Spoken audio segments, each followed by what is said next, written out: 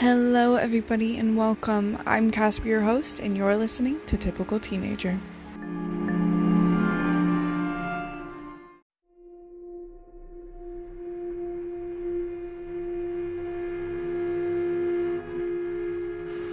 It's day 4 of the Halloween series, and today we're going to be talking about the Ouija board.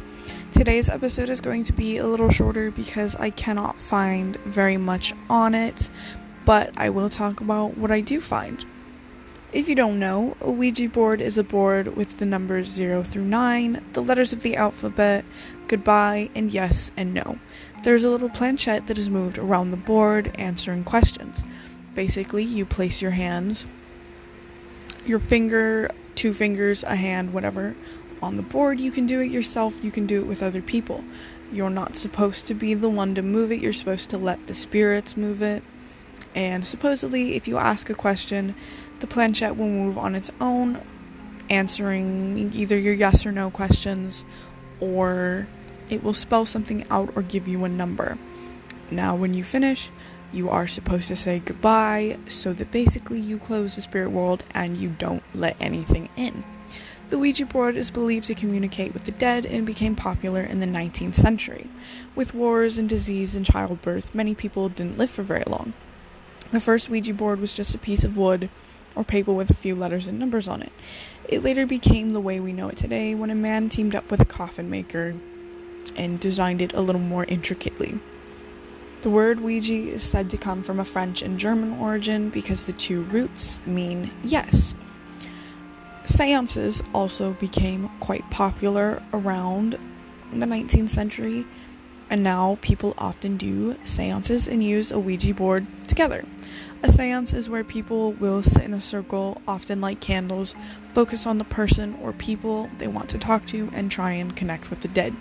This one's a little more difficult because sometimes people won't just, the dead won't just talk to you. Now in seances, there's more ghost hunting equipment. I don't really know what to call it, but basically equipment that can be used to help answer questions like REM pods and envoys and stuff, and maybe in a later episode I will go over that, but we will see. Both of these things are to try to talk to the dead as ghosts and have questions answered, or simply just speak to the dead. Now, a lot of people now perform seances or use Ouija boards to try and solve murders, unsolved cases, get answers to things, or just for kicks. I have never messed with a Ouija board, and I do not wish to. I have never seen a movie where they use Ouija boards. I will not be watching that. I think I've seen one video where a group of YouTubers used a Ouija board, and I will never do that again. I don't like messing with those things, and I have no desire to see, touch, or be in the same area as someone using one.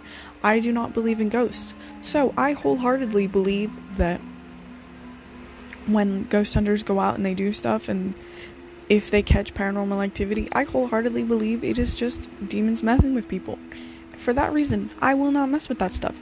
Even talking about this, I'm uncomfortable because I feel like I'm unintentionally inviting something into my home, into my life. Which, no. Big no. No. So yeah, that is also another reason why this episode will be so short. I feel like I'm inviting negativity and demons in here, and I'm good. So, again, sorry today's episode was so short. Later episodes will be longer. Again, I couldn't find much on the origins, and if I could, a lot of sources contradicted each other. So, whatever was collectively talked about and written about that was consistently the same, I put it in this episode. Anything else, it's kind of irrelevant. I don't need to go into more detail on that.